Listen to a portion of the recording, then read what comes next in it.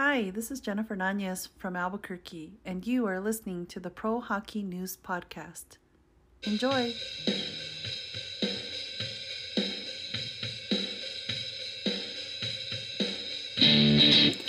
Hello, hockey fans from around the world. I am Richard Cote, the producer of the Pro Hockey News Podcast. It is the second line edition of the podcast, and you know what that means.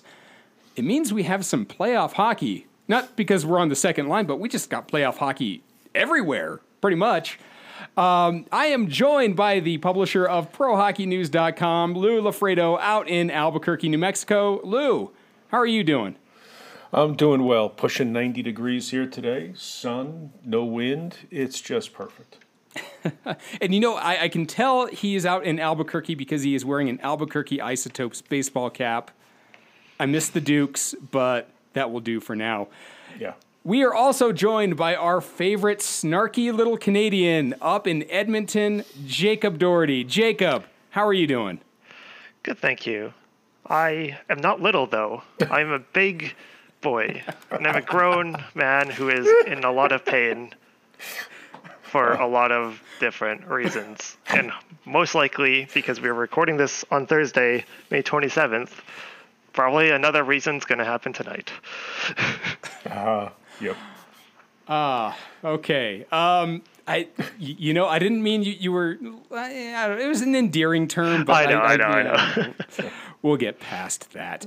Listeners, this episode of the Pro Hockey News Podcast is brought to you by the Chicago Wolves merchandise store. Head over to ChicagoWolvesStore.com. Enter in code PHN15 to get 15% off your purchase of some of the best swag you can get for a minor league hockey team. Thank you to the Chicago Wolves for being a sponsor of the Pro Hockey News Podcast. Fellas, as I had mentioned, actually, I got to get into my rant real quick. I got two ways I can go. I'm going to save one for the parting thought, so we'll tease to that at the end of the episode. My rant is going to be some exciting news that happened recently in the building which I work. We have relaxed our mask mandate inside the building, so now pretty much we can get up and walk around the building without having to wear a mask, given the vaccination rate of the city. We're just kind of going with the city mandates. It's kind of nice, but that came down yesterday, and I still feel awkward walking around the building without a mask. Every time I get up to get up from my desk, I reach for my mask, and I'm like, I don't need that. I need to get used to this. So I'm struggling a little bit. I'm still wearing it when I feel uncomfortable, and I think that's absolutely the right thing for people to do right now. If you're feeling a little uncomfortable, go ahead and put it back on. It is kind of like a safety blanket to me. Lou, what's the situation in New Mexico? Have they relaxed any of that, and have you gone beyond your comfort zone with any of these? So the first part of that is, yes, it has been relaxed. The state is reporting probably a greater than 70% vaccination rate right now for all eligible residents of the state. So you can be outside, much like the CDC has recommended or advised, and indoors. There are opportunities to be without a mask. However, I have not escaped that discomfort zone, much like yourself. So I'm wearing a mask indoors as well. There's no point in going into the paranoia of why. Oh, yeah. Yeah, it's just I feel much better with the mask on. And consider this as the proxy. The flu was non-existent in the flu season this year because of so many of us wearing masks. And I'm going to continue at least until April of 22. That's pretty good. And I totally understand the hesitancy to jump up and be like, I'm not going to wear a mask, because, it does, beyond what we're seeing with the coronavirus, it does help with any other contagious diseases. So that is a very good point, Lou. Yep. Jacob, what's the situation up in Edmonton? Have you had a chance to do any of that? Unfortunately, our vaccination rates are significantly slower than the United States is, just across the board. However, it is slowly but surely getting better. The mask mandates and all that stuff are still in effect. But like restaurants and stuff will be starting to open up to some limited capacity again, in Edmonton at least, in the near future. But overall, everyone's still just getting vaccinated, and we're just trying to get more vaccinations, I think. And I hope, hopefully, with the U.S. having as high of a vaccination rate as they do, hopefully it makes our lives easier to get the actual vaccine. Yeah, I will second that. I really hope that's the situation we're lining up to. All right, enough of the somewhat exciting, a little bit depressing news of COVID. Let's move on to some hockey news. Lou, let's dive into the minor leagues a little bit, because it's not just the NHL, the AHL, and the ECHL. We have some playoffs. The ECHL is getting ready to start their playoffs on June 4th, I believe. And just taking a look at the standings, the top 4 teams from each conference makes it into the playoffs. I think we only have 3 teams who have clinched a spot at this point. And they're doing it by point percentage. So it's not total points, it's point percentage by the end of the season. But looking at the number 4 and number 5 spots of each conference, Lou, do you think there's any chance that there's going to be an outsider getting in either conference? Or is this more of we're playing out to see what seeding is going to be like? Are we pretty much set with 1 through 4 in each conference? You know, following what John Hall and Don Money have been talking about, they are our co-editors for the ECHL. I really think it's set. You'd have to have some major collapses and surges at the same time in order for those 5th positions to move up. I just don't see any of them making dramatic pushes at the end here. It is just a couple of games. As you said, they start on the 4th, so that is next Friday, so a week from tomorrow. There just aren't enough games, I think, in between. Yep. So let's take a quick pass through the standings of what we're seeing in the ECHL. In the Western Conference, we have the Wichita Thunder, who have clinched a playoff spot in the number 1 spot. The Fort Wayne Comets in the number 2 spot, having played significantly less games than the rest of that conference. All right, let's take a look at the Eastern Conference as well. We have the Florida Everblades, who have clinched a playoff spot.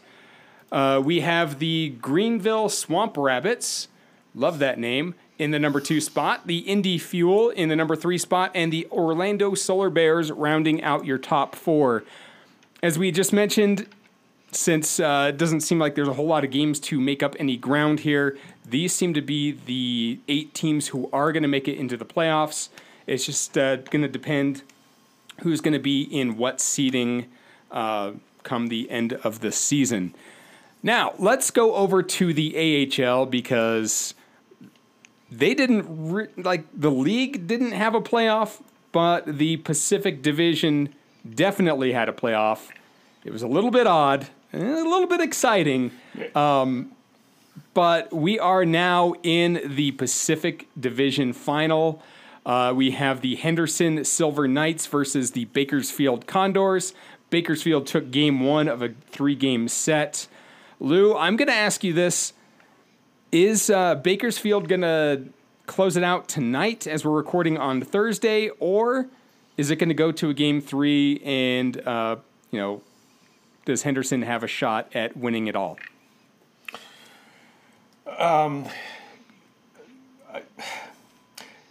Bakersfield took out a really good San Diego Gulls team, and they did it with overtime wins. They're known now as the Cardiac Condors. Is that what it's? Yeah.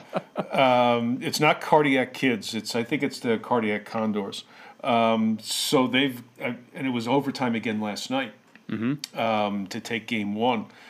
Listen, I think they're on a roll. I don't see many ways of stopping them at this point. Henderson has had a good team.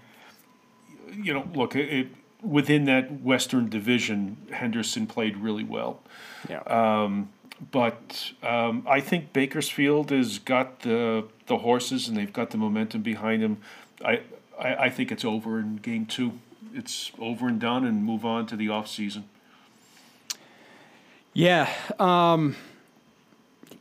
I don't know. I know they've been pushing a lot of overtime games, and they've been playing really hard. They do have the momentum on their side, but to me, I think Henderson's going to take game number 2. Game number 3, if it can end in regulation, it's going to Henderson, and they're going to win the championship, the Pacific Division championship. They are the regular season Pacific Division champions, but they are not the playoff champions yet. Right. I think tonight Henderson's going to pull out a win against Bakersfield, and I think, the deciding factor is going to be if Game 3 goes to overtime. Yeah, listen, it's been fun.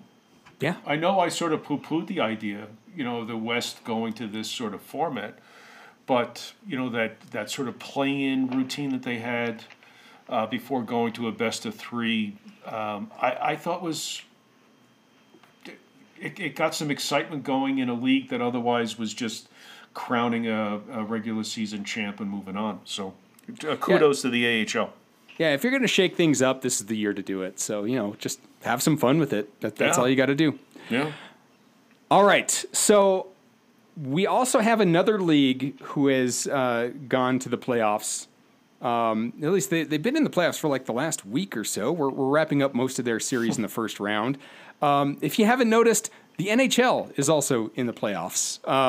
We'll get to that in just a second. But first, I would like to talk about something that I know impacts Jacob just a little bit closer than the rest of us here. And it's not exactly a fun topic to talk about. So fair warning on that. But at least to me, that this, I was a little bit happy, not a little bit, I was actually very happy to see the outpouring of support after this. Yeah. The situation with the Edmonton Oilers defenseman Ethan Bear. He had reported that there were multiple racist comments sent to him over social media. I believe it was following the Game 4 loss, correct, Jacob? Yes. Okay. So it came out that he had gotten all sorts of racist comments sent his way, and he came out with a statement. The team officially put out a statement along with that, pretty much denouncing any of these, comments that have come his way. There's been a big outpouring of support from his teammates, from the organization. Later on, the league came out to denounce this.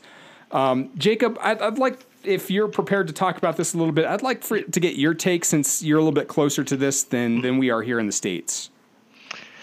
So Ethan Bear is First Nations, and he is one of the very few First Nations players to be in the NHL. He is Cree, to my note. According to, yes, he is of Cree descent. And there are very few Cree players in the NHL, and you know what? Good for him. For whatever reason, everyone likes Ethan Bear. Like, absolutely, there is no reason for anyone to have any racist or demeaning comments about his, his nationality, or is it nationality? But Ancestry. There we go. I was drawing a blank on that.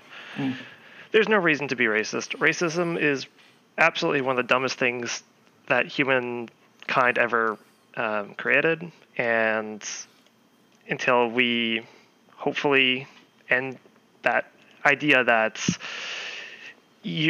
some people are better because of the color of their skin or where they came from, they're not. It's just treat everyone equally, treat everyone as nice as you can. There's just no reason for any of that stuff, and I'm very happy that everyone within the city is saying, "Hey, don't worry, we got your back. Don't let those handful of keyboard warriors, make you feel down, especially after the being eliminated from the Stanley Cup playoffs."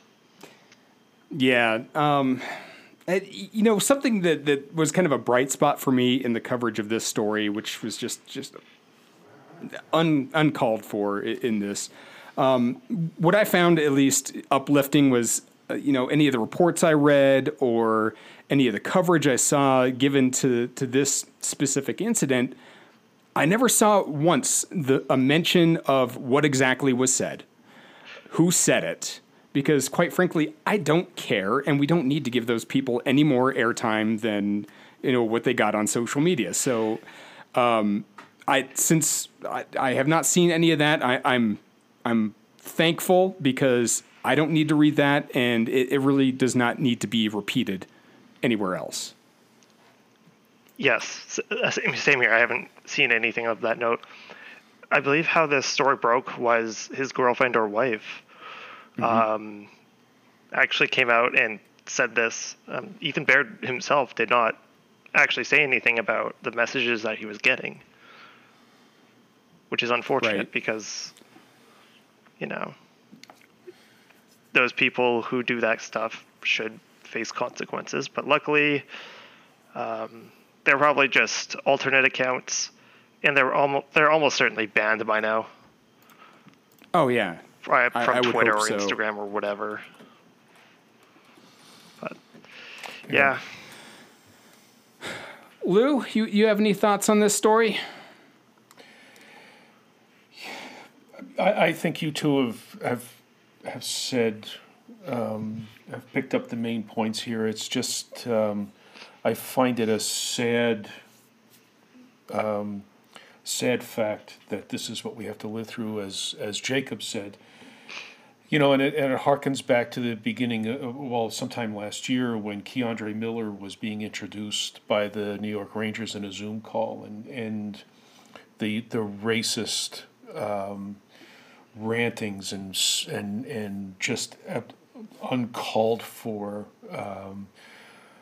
screed that was hurled his way during that Zoom call was just so violent in the verbal abuse that this poor kid had to take. And I think it's the same thing with Ethan Bear. It's neither one of them has. Keandre Miller has never really talked about it. He was interviewed in the exit interview, the get out of town interview, and what he said was, at the start of next season he would have something to say. And then Ethan Bear really is not the one who brought it up. It was his girlfriend. But it also harkens to a story that I think is simmering in the NHL right now as well. And that is, Richard, your Avalanche are without Nazem Kadri. Yeah, Nazem Kadri for the next 6 games. He's already served two games of an 8-game suspension for an open ice hit in the series against the Blues. And he received an 8-game suspension, and this week the NHL was talking about its efforts to address some of the society's racial issues, and which I think is a good thing. And Gary Bettman, the commissioner, had some great things to say during a presser. But when you have someone like Nazem Kadri, who has a history, we all know he has a history of playing on the edge, to be kind about it. And you compare him to someone like Tom Wilson, who plays for the Washington Hockey Club, who gets a $5,000 fine for what I considered an assault.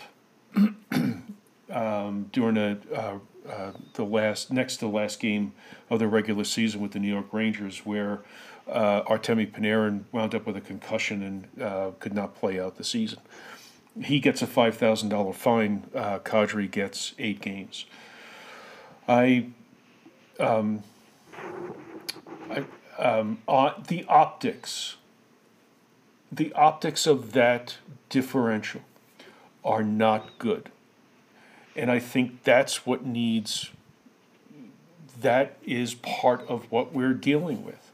Ethan Bear, Keandre Miller are berated for their ethnicity, their ancestry, if you will, and yet, and then you step in.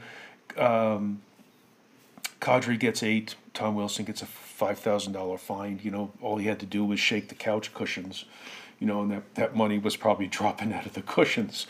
You know, it didn't hurt him in the least. He was back. Not even a 1-game suspension.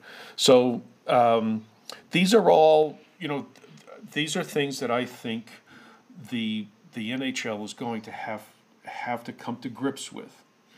I think they're trying. I believe that the effort is there. In my experience and what I do in my day gig, tells me that the NHL is in fact giving it the old college try, and I'm not being trite when I say it that way. I think they're making an effort, but when the optics tell you something different, the NHL has a problem.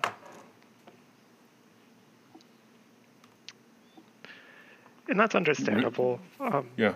I see where you're coming from, especially from the optical standpoint. Right. And also even if you ignore those optics, just the utter idea that he is being suspended 8 games is it's almost unprecedented, especially in the modern player safety or Department of Player Safety. Right. Nazem Kadri has been suspended 6 times, Right. and fined 3 times since 2013. And this is only because of the playoffs, because this is the 3rd playoffs in 4 seasons. I can't remember. I think he played last playoffs, correct? Yes. Yes, he did. Yeah. That was the only playoffs that he played in 2020 where he wasn't suspended Gotcha. for doing something very illegal. Right. And I think I don't agree with this, but I think the logic was he gets really dirty in the playoffs. We have to eliminate him for the playoffs. And I think that's a very silly tactic and route to take. I don't think Kadri was in. I don't know if the intent to do that hit was there for that, but obviously it was an ugly hit and it was suspendable. And I'm very surprised they didn't just suspend him for the rest of the series. Yeah. You know, we talked about that in the pre-show, Jacob, and you know, as you pointed out, during the regular season, it would have been a 16-game suspension. And this is where I have spent an awful lot of time on this week, and it was a suspendable action. It was a suspendable hit. I mean, Richard, it's your Avalanche. Mm-hmm. I don't know. You know, we need to get your input on this one, but it's just there's the dichotomy in the NHL player safety response to both incidents is just. Oh, agreed. Yes. Yeah. Richard. Because. Yeah. Yeah. I mean, when I saw that hit, I knew, okay, he's getting at least 3 games. He's going to get the rest of the series. You know, I thought it was going to go more than 4 games. So I thought it was going to be at least a 3-game suspension. But yeah, when you compare it to what Tom Wilson did, one game before the last game of the season.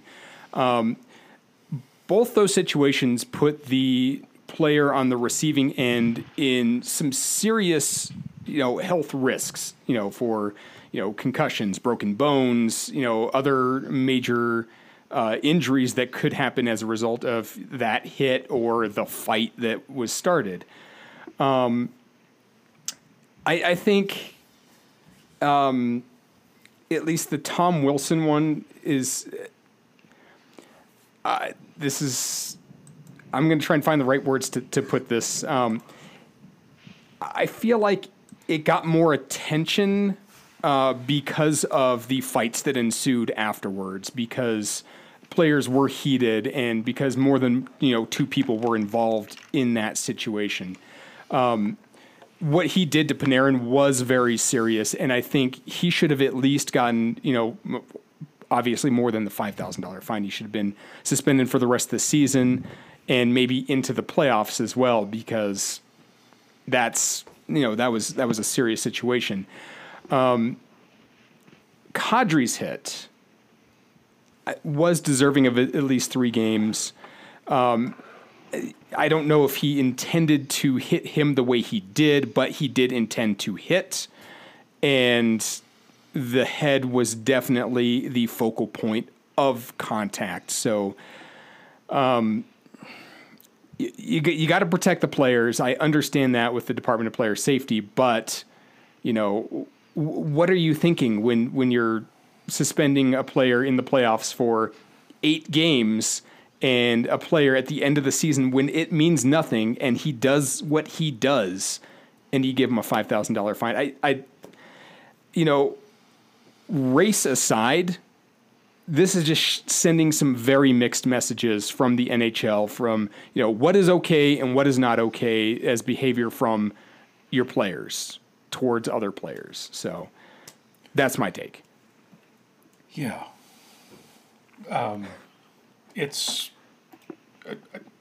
We as an industry, since we are part of hockey, we're part of that domain space.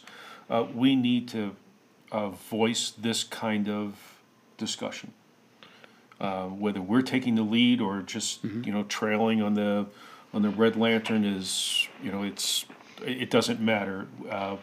People need to talk about this stuff. Yeah. And it's worth mentioning, at the end of the day, this is all about player safety. The entire point of the player Department of Player Safety is the whole player safety part. And it does not feel like the NHL cares as much as they should. I think they care the bare minimum. And honestly, I don't know if the player, I can't say anything about the players, but because there's just so many of them, but the Department of Player Safety just doesn't protect players in my eyes. What's the suspension to Kadri going to tell Kadri? He's being picked on.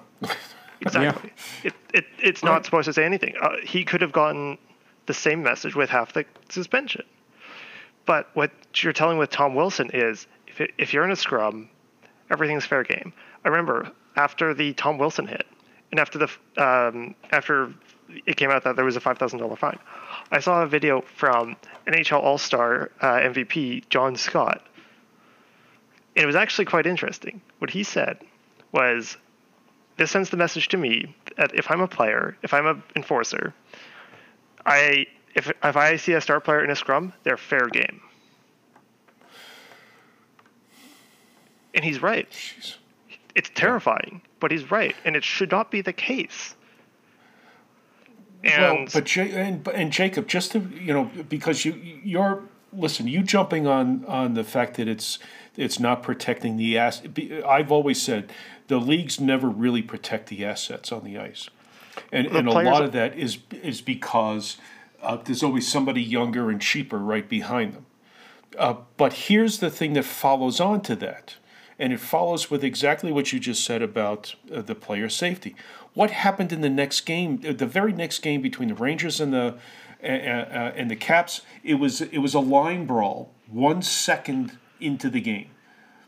somebody then could 5 have been minutes into just the game. Just there was just a series of paybacks that entire game because we keep talking about Panarin, but Pavel Buchnevich was sucker punched in that one. He was done for this season. oh, was he? Well, I didn't know that. He was sucker No, punched. he did come back. He got did cross-checked in the back of the neck when he was already down on the ice in a vulnerable position, and that's what led to that entire mess. Right. So you're absolutely right. This tracks back to the player safety, and if you're not going to protect your star players, as John Scott said, the word you just used, Jacob, was terrifying, and that's exactly the word. I could not have picked a better word for that. It's terrifying to think that your Connor McDavid, Leon Draisaitl, are now fair game. Is that what we're talking about? Nathan McKinnon, Mikko Rantanen in Colorado. Well, I would also like to bring up a point. I know we're focusing on that they went after the star player, but seriously, this should be looked at if they go after any player, because that is Agreed. serious, danger for whoever's on the receiving end of that sucker punch, that hit, that that fight that's just in the middle of the scrum. You have to be looking to protect all players, not just the star players. Oh, for sure. But if you protect the star players, that sets a precedent because if you're an enforcer trying to, take someone out of the game, you're going to go for the star player, not the third line center, right? And it also just sets a precedent, right? If you're protecting the star players, you're protecting everyone, unless something happens where there's two sides of it. But if you're a star player trying to play hockey and you're getting beat up, essentially, then, well, what are you doing as a department of player safety, right? Right. Yeah. Well, I have a feeling that there's going to be some sort of large discussion to be had at the end of the season between, the players' union, the Department of Player Safety, and the league. This cannot continue the way it's going, and I'm sure there's going to be some lengthy discussion to be had at the end of the season.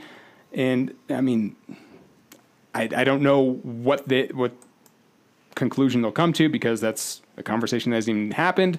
But this absolutely does need to be addressed by the league and by the Department of Player Safety. Yeah.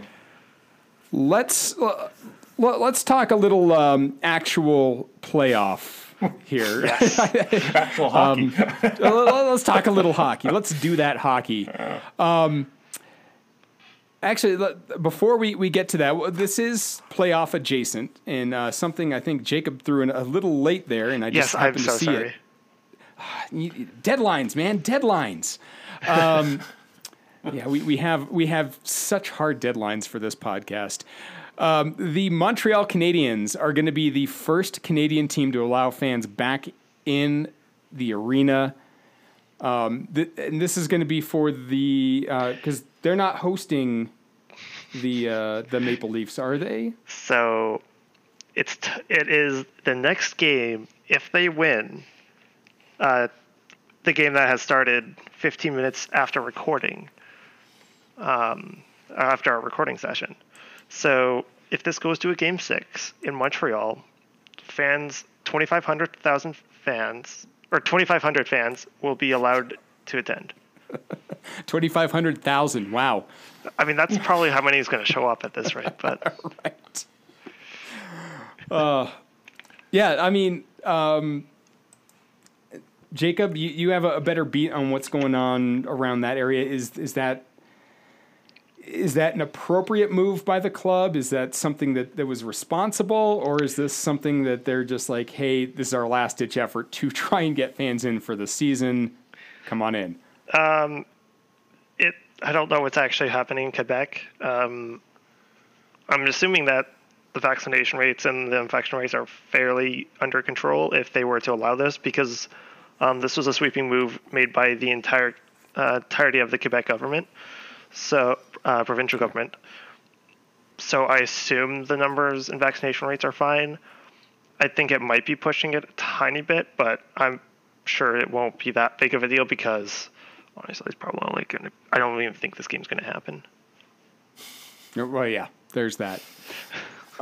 Speaking of capacity increases, it just came down to just came down yesterday that Ball Arena that hosts the Colorado Avalanche are now authorized to operate just over 50% capacity. So they're going to allow in 10,500 fans into the games starting Sunday when they take on the winner of the Golden Knights Minnesota series. So that has been a very interesting series to me. The way the first two games went, I had no clue this was going to go to a game 7.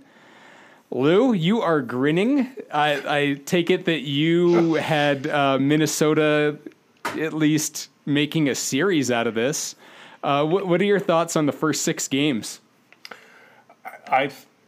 Did I not have Minnesota in 6? You had Minnesota in 6. Yeah. Listen, Talbot has pitched 2 shutouts so far. Mm-hmm.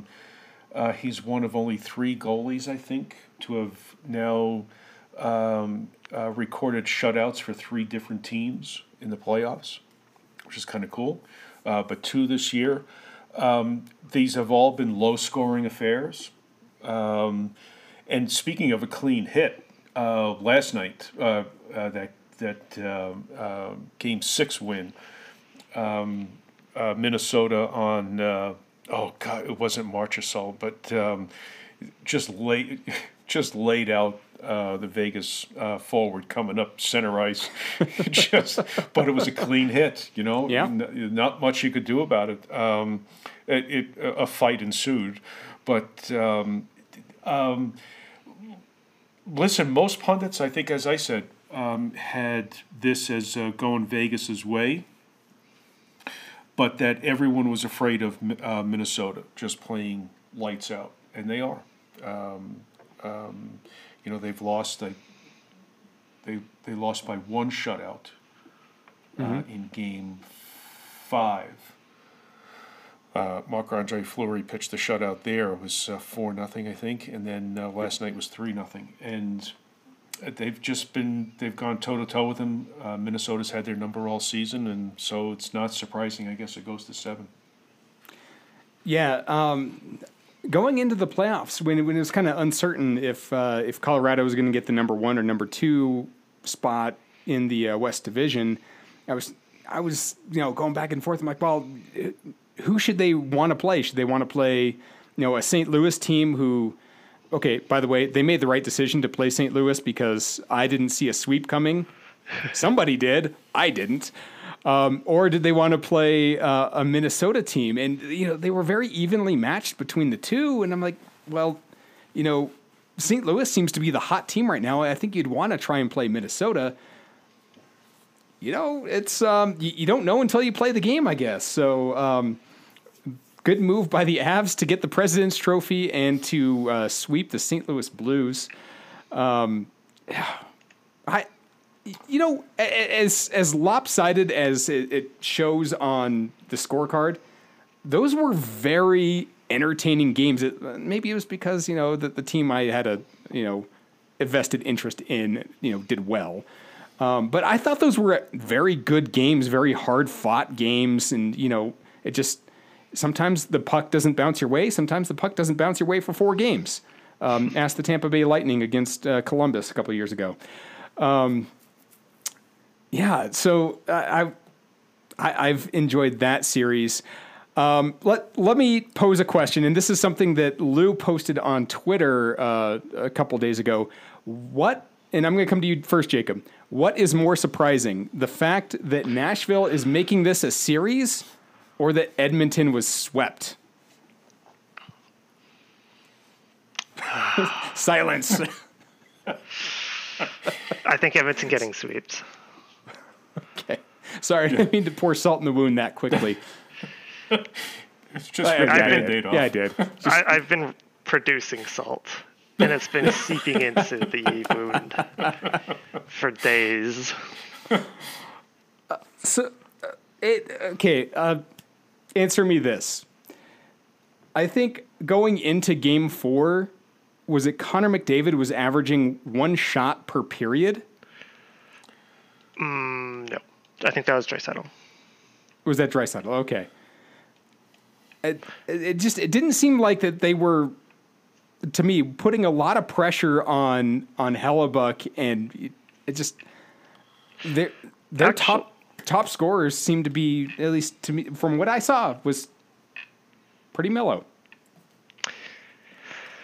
Okay, I have a lot of strong thoughts and opinions. Yeah. Open the floodgates. Here we go. Of this series. So, Winnipeg played great. Winnipeg is an experienced playoff team, and it showed. I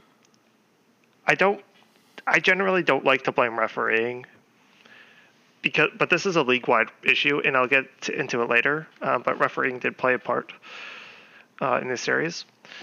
But it didn't seem like Edmonton had anything other than Connor McDavid and Leon Draisaitl. Everyone else were supporting pieces to those players, which works great.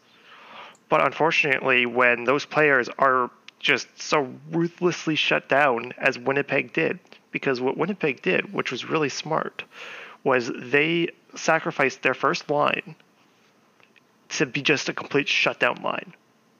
And it was just insanely smart on their end because, well, what's Edmonton going to do? Because, I mean, nobody else is going to score. And nobody else did score. Because Connor Hellebuyck has proven that he is one of the best goaltenders in the league still. And unfortunately, Winnipeg just came to play in a playoff series, and Edmonton in the first game was a bit caught off guard. Second game started to get their feet, but it was a close game until it wasn't. Game 3,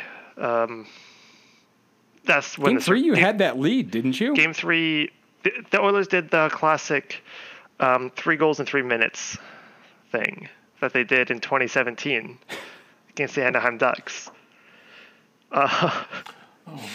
Right. So I would like to talk about 3 players who did well and 3 players who didn't do well. 3 players who did do well: Leon Draisaitl, Connor McDavid, and Mike Smith. Great players. They did great. They could only do so much, whatever. 3 bad players who did nothing: James Neal, Ethan Bear. Oh, I also will, for good players, I'll put Darnell Nurse in there. And Ryan Nugent-Hopkins. I think this playoff series showed that Ryan Nugent-Hopkins, while a great supportive player, he cannot play that poorly. His shots on net were just straight at the chest of Connor Hellebuyck. He had the 4th most shots on the team, and he just did nothing with them at all. He just wasn't dangerous at all, and he didn't really provide much of anything in that respects. Ethan Bear turned over the puck a lot. He just made poor decision making. His defensive play was pedestrian, and when you're expecting as much as you are out of Ethan Bear to be a top 4 player for a very long time for this franchise, he just wasn't playing well. And James Neal I don't think I saw him once. At all. I forgot that he was with the team. I mean, I knew he was with the team, but it's like, right. You know, his name wasn't called. Yeah, because he was just, it just didn't feel like he played the game at all. Yeah. I mean, he was brought in as a playoff performer, and he didn't perform. Yeah. So I've got a follow-up question, Richard, before you jump in. And so Jacob, we've had something akin to this discussion over the last couple of seasons. What is the role and responsibility of a player like Connor McDavid or Draisaitl? Are they not? Is there not an expectation that they're going to put, regardless of who's playing against them or what the scheme is? What surprised me, look, I had the Winnipeg Jets. You and I talked offline, Jacob, and I never thought it would be a sweep. But when is the expectation fulfilled that those two players put the Edmonton Oilers on their backs and carry them over the finish line? They could only do so much. This will be alluded to. I will talk about this a bit more later, but both players played 30 minutes of ice time. The problem is they can't fight against the playoff hockey, if you know what I mean. Yeah. Kind of stuff that they had to deal with. And when they're trying to pass it off to people who are just shooting it into the chest of Connor Hellebuyck,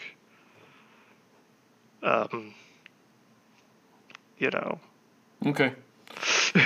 Yeah. No. I look. I get it. It's just it's the same thing that I've said about Taylor Hall. He's or Jack Eichel. When are these guys going to take on the mantle of the team's go-to player and just get the job done? I mean, they've gotten the job done almost every other game. And in Game 3, it's just everyone kind of collapsed collectively in Game 3. And then by Game 4, the series was over. They stuck in the best they could. It's not... I can't in any way, shape, or form put this on Connor McDavid or Leon Draisaitl. I'm not looking to. Yeah, it's just... okay, go ahead. It's just a lack of... Everyone was built to support them. They just needed someone that can carry and actually score and pop off when they need to. And unfortunately, players like Kyle Yamamoto, Jesse Puljujarvi, those guys can't do that. They need someone else. Okay. So I'm going to poke the bear a little bit here. You had mentioned that Connor McDavid was one of the players who played very well, yet in 4 games, 1 goal, 3 assists, and -2. I mean, you do that while you're having Neil Pionk literally grab you from behind everything. This is... he was the top point getter of the regular season, broke 100 points, and gets 4 points in 4 games. I mean, that is a point a game. That's good. But for somebody who was just lighting the lamp during the regular season, I feel like that what he posted earlier in the season, he fell short of in the playoffs. Yeah, and that's fair. But you also have to respect the skill of the Winnipeg Jets in shutting him down, because that was a full-time job. Everyone on their team played outstanding defensively, and Connor Hellebuyck stood on his head some games. Yeah. And the entire game plan from Paul Maurice was get McDavid to the outside and make it so it's a hard shot. Make him have to pass it off to someone else that is not as skilled with a puck, and make those guys have to make a play. That was his entire game plan, and it worked very well. Like I said, if Connor McDavid had someone else to pass it to that wasn't Leon Draisaitl, that could actually score and put the puck, in the net, not into Connor Hellebuyck's chest, I think this series would have turned out much differently.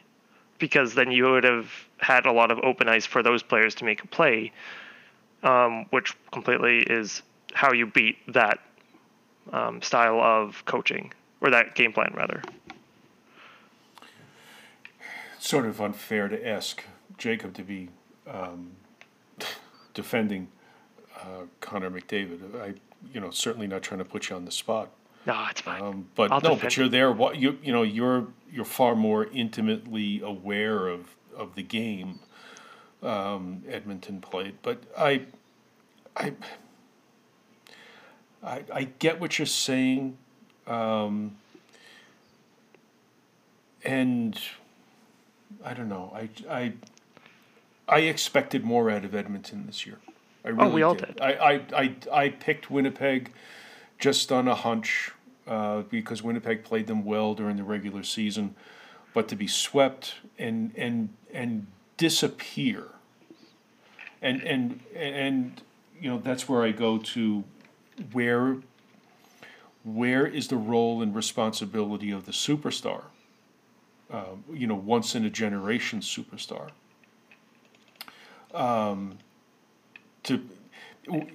In other words, to mix sports up, Reggie Jackson.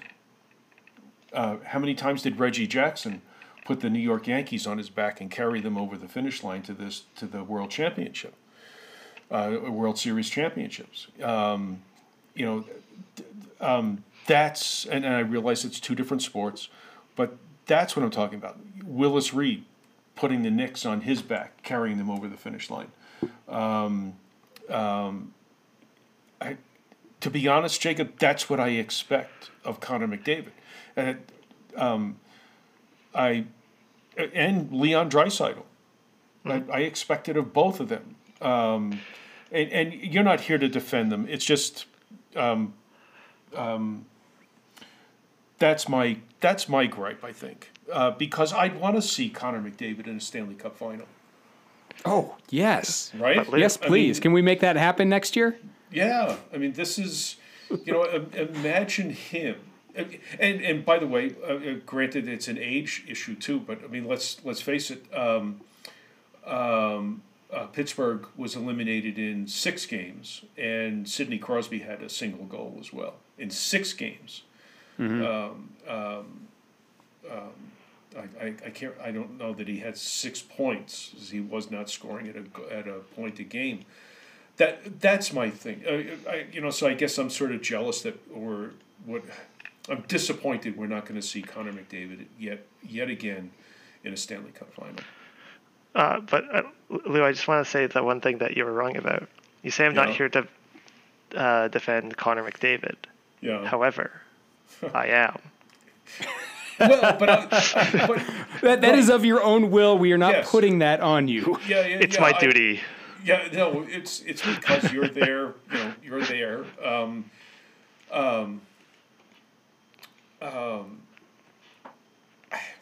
And to me, it's just a great conversation. Why is it that we still don't have the Edmonton Oilers getting into a Stanley Cup final? I would love to see this team in a final. Honest to God, it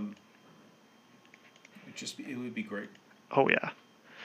Yeah. And I can literally fill a full episode of this podcast telling you why everything is terrible and where everything keeps going wrong. Oh, listen, don't go there because I'm a Ranger fan. So what do you mean? Let's save that for the off season, shall we? All right, we got a few other series to talk about. We have another one up in the north that we were just talking about, fan capacity. Leafs and Canadiens. I'm going to come to you first, Lou. The Leafs wrapping it up. I just ducked into the game there for a minute.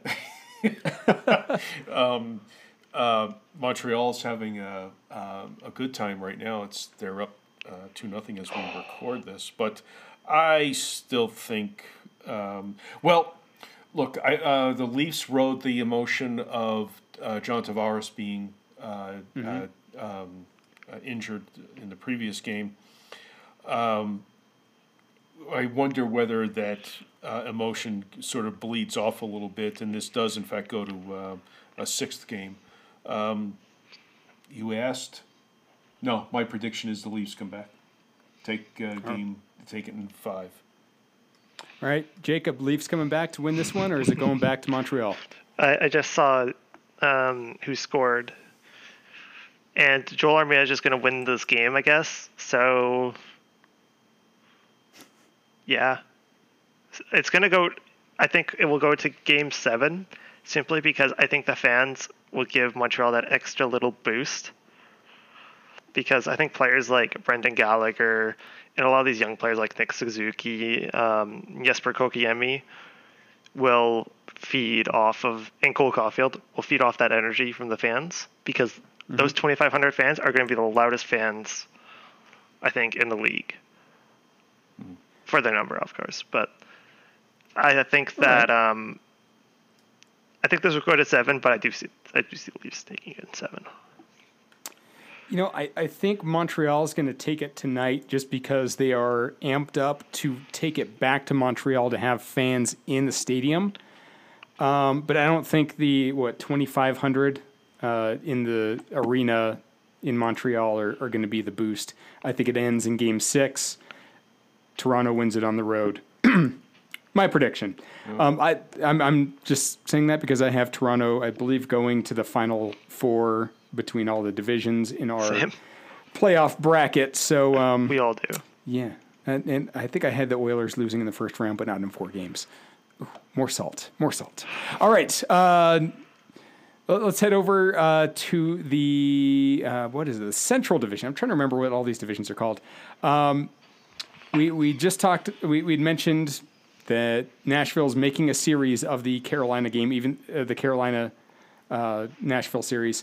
Even though Carolina just won their last game in OT, Jacob, how do you see this one panning out? Is Carolina in danger, or was that just kind of a minor bump in the road? I've not been watching this series one bit, but I do want to call out Lou, because I remember specifically in the last episode that the second line recorded, that Lou picked the Nashville. Lou said on the podcast that he thought that Nashville was going to beat Carolina.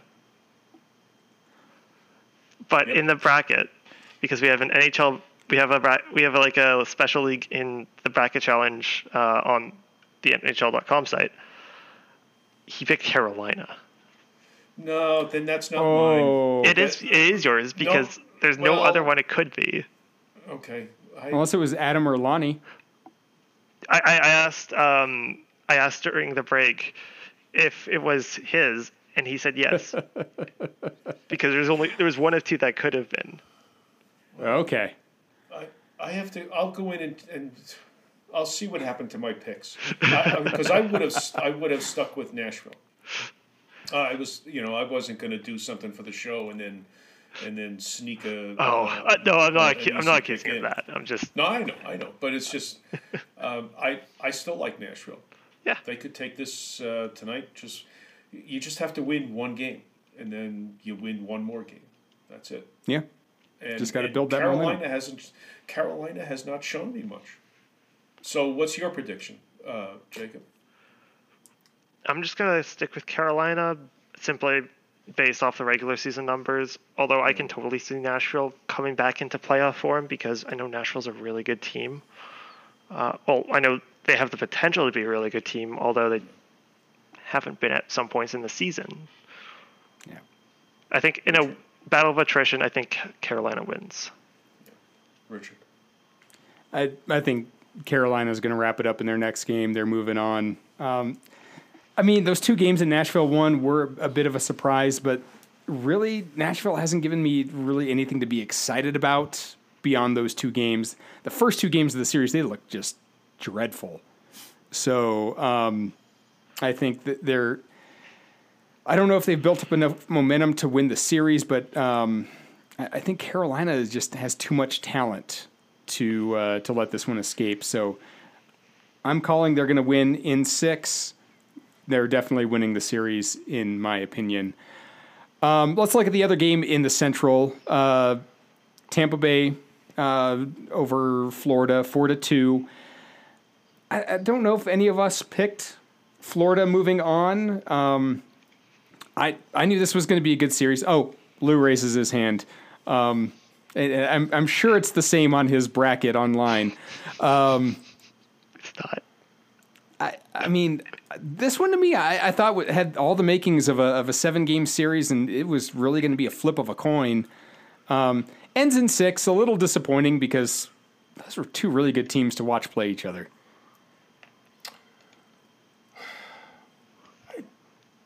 It was a disappointing series. The last 2 games, Spencer Knight started in goal, rookie.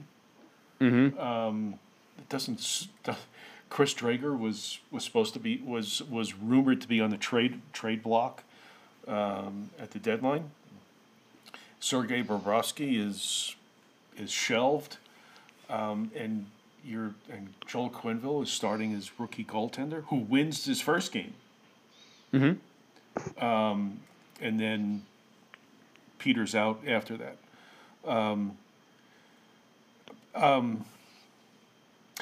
When Tampa won, you knew they were going to win.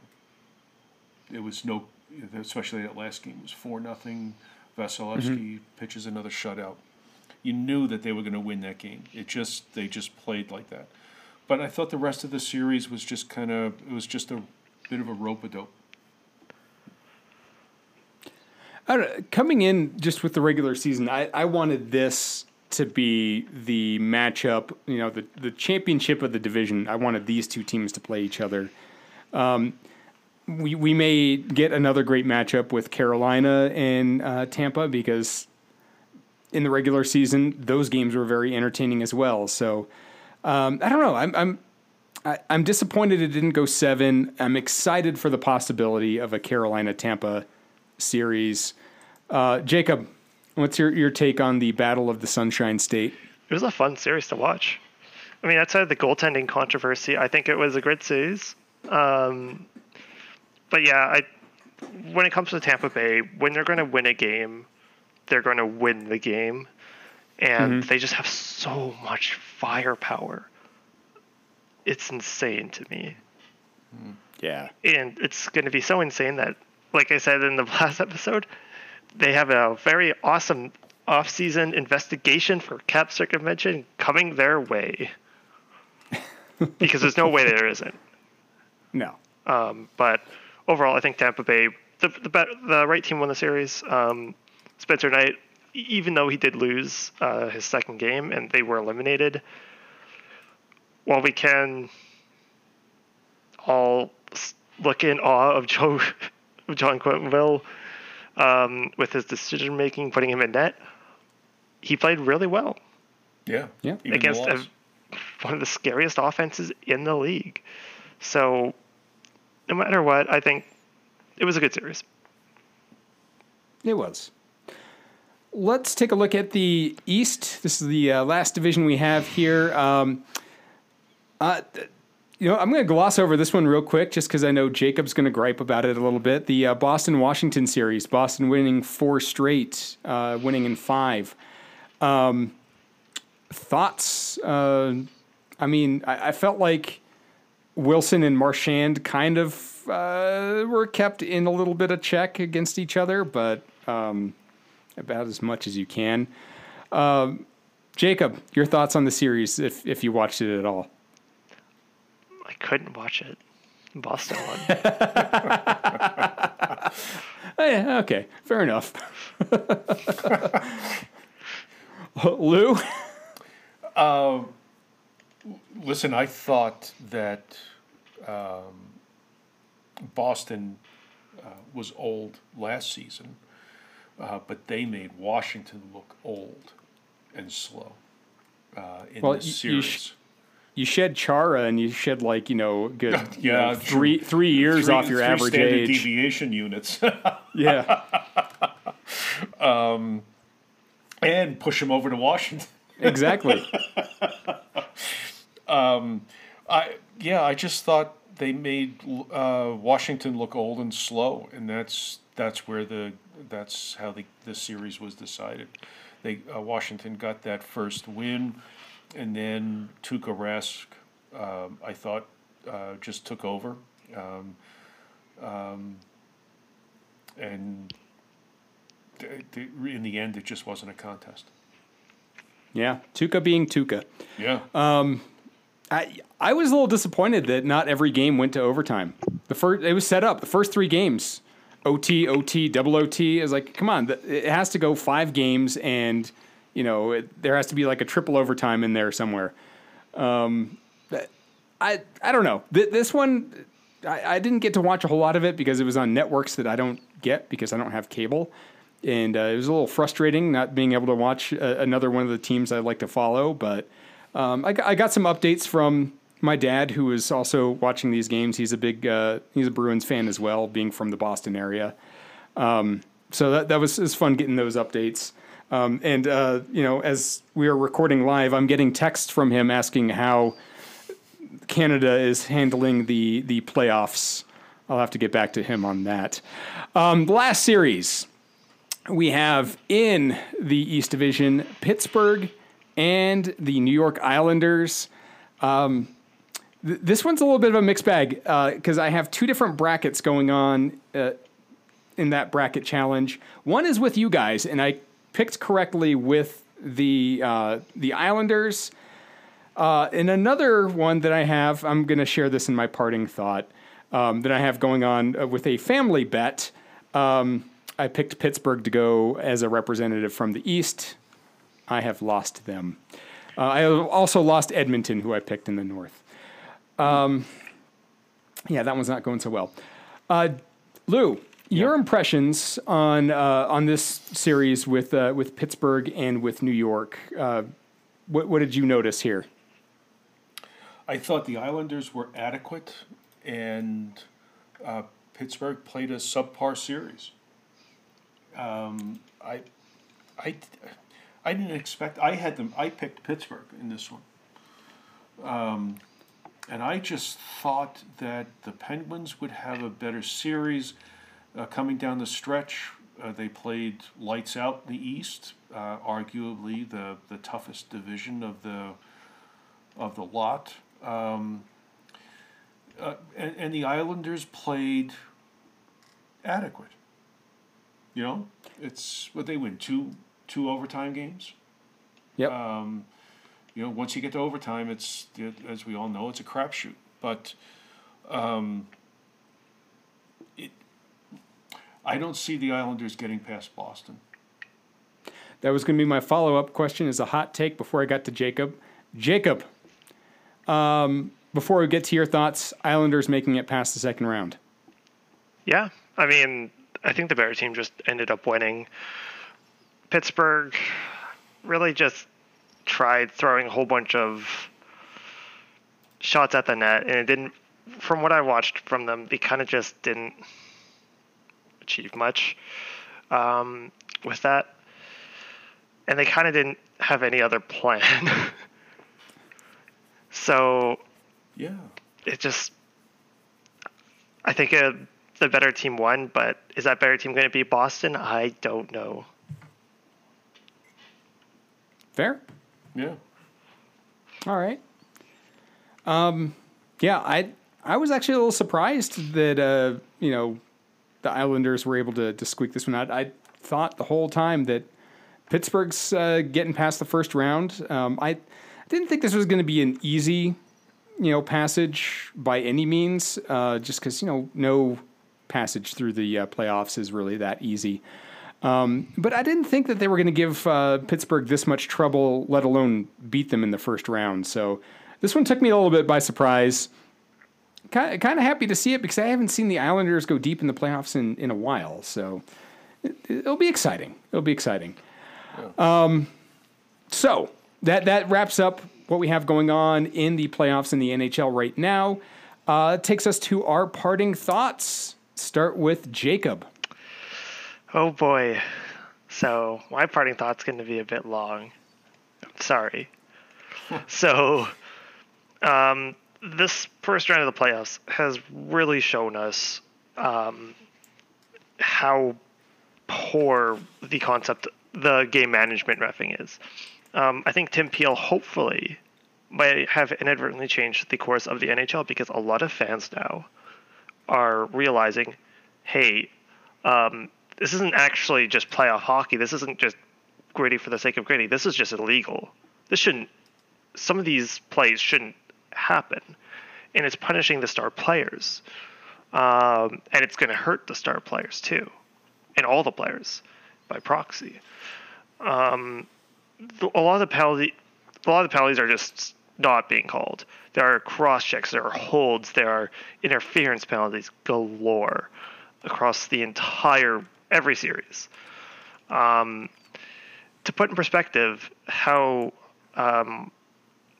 hilarious this is, the Minnesota Wild, Winnipeg Jets, Edmonton Oilers, and Vegas Golden Knights have had less penalty minutes per game than the lowest amount of penalty minutes per game across any team in the regular season.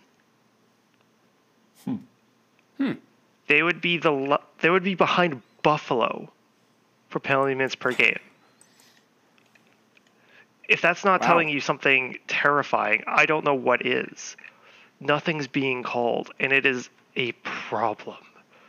Because when things get chippy, things get dangerous, and people start taking more and more penalties. And I can promise you, the Wild Golden Knights series isn't clean. Neither is the Jets Oilers series. However, they are apparently the cleanest series to ever play hockey if you use these metrics. If you ask the refs how many penalties they called in that game, it's insane to me.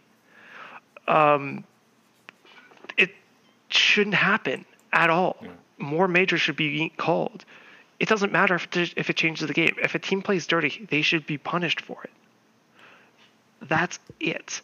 And we are going to get to the point where there's going to be so many star players getting hurt that the NHL is going to have to step in. Because it doesn't seem like the NHLPA is going to do anything right now. So that's my parting thought. Thank you for that uplifting thought. Yes. Lou, Mr. Sunshine, bring us back. Boy, Jacob is starting to sound like me. I got it from you. Is he your protege? So I will take us back up a little bit and say that my parting thought is a shout out to Team Great Britain, who managed a 4-3 win yesterday over Belarus. This is huge for Team Great Britain because they are up playing with the big boys this season. They're trying to avoid relegation back down to a lower group, but they're a lower division. But right now they're out of Group A. They've picked up 4 points so far. Playing very well, and Liam Kirk has been house of fire for them on the offensive side. Goaltending has been just lights out as well, despite losing 2 games badly to really good teams. Russia, for one. It was 7-1, I think, against Russia. But shout out to Great Britain. I just want to interject. There is no relegation in this year's IIHF tournament. Because there isn't? No, because none of the other divisions had tournaments held this year. Oh, that's why. That's why. Right. So they're a little bit safe this time around. Yes. Okay. Thank you. All right. My parting thought, as I had mentioned earlier, has to do with a family bet. We call it the Challenge Cup because, oddly enough, the name Stanley Cup had already been taken, so we had to change ours. It is a glass chalice that we found at a thrift store. My wife and I put a bet on this every year for the Stanley Cup playoffs. We make our own bracket, and the winner of the bracket gets a week with the cup. They get whatever beverage they would like filled with the cup, presented by the loser, and the loser has to wash the cup every time. So the winner does no work and enjoys the cup for a week. Sad to say, this may be the second consecutive season that I lose the Challenge Cup. She's just really good at picking the upsets, and I am not. So, but we'll see how the rest of the playoffs pan out. We do have different champions, so knock on wood, the Avs can win a Stanley Cup, and maybe the Hurricanes get knocked out early. I can only hope. But that is part of our tradition. It's been fun, and we can challenge throughout the rest of the year as well. Just for, 1 drink, 2 drinks, whatever. The Stanley Cup playoffs, definite, set in stone. You get 1 week with the cup.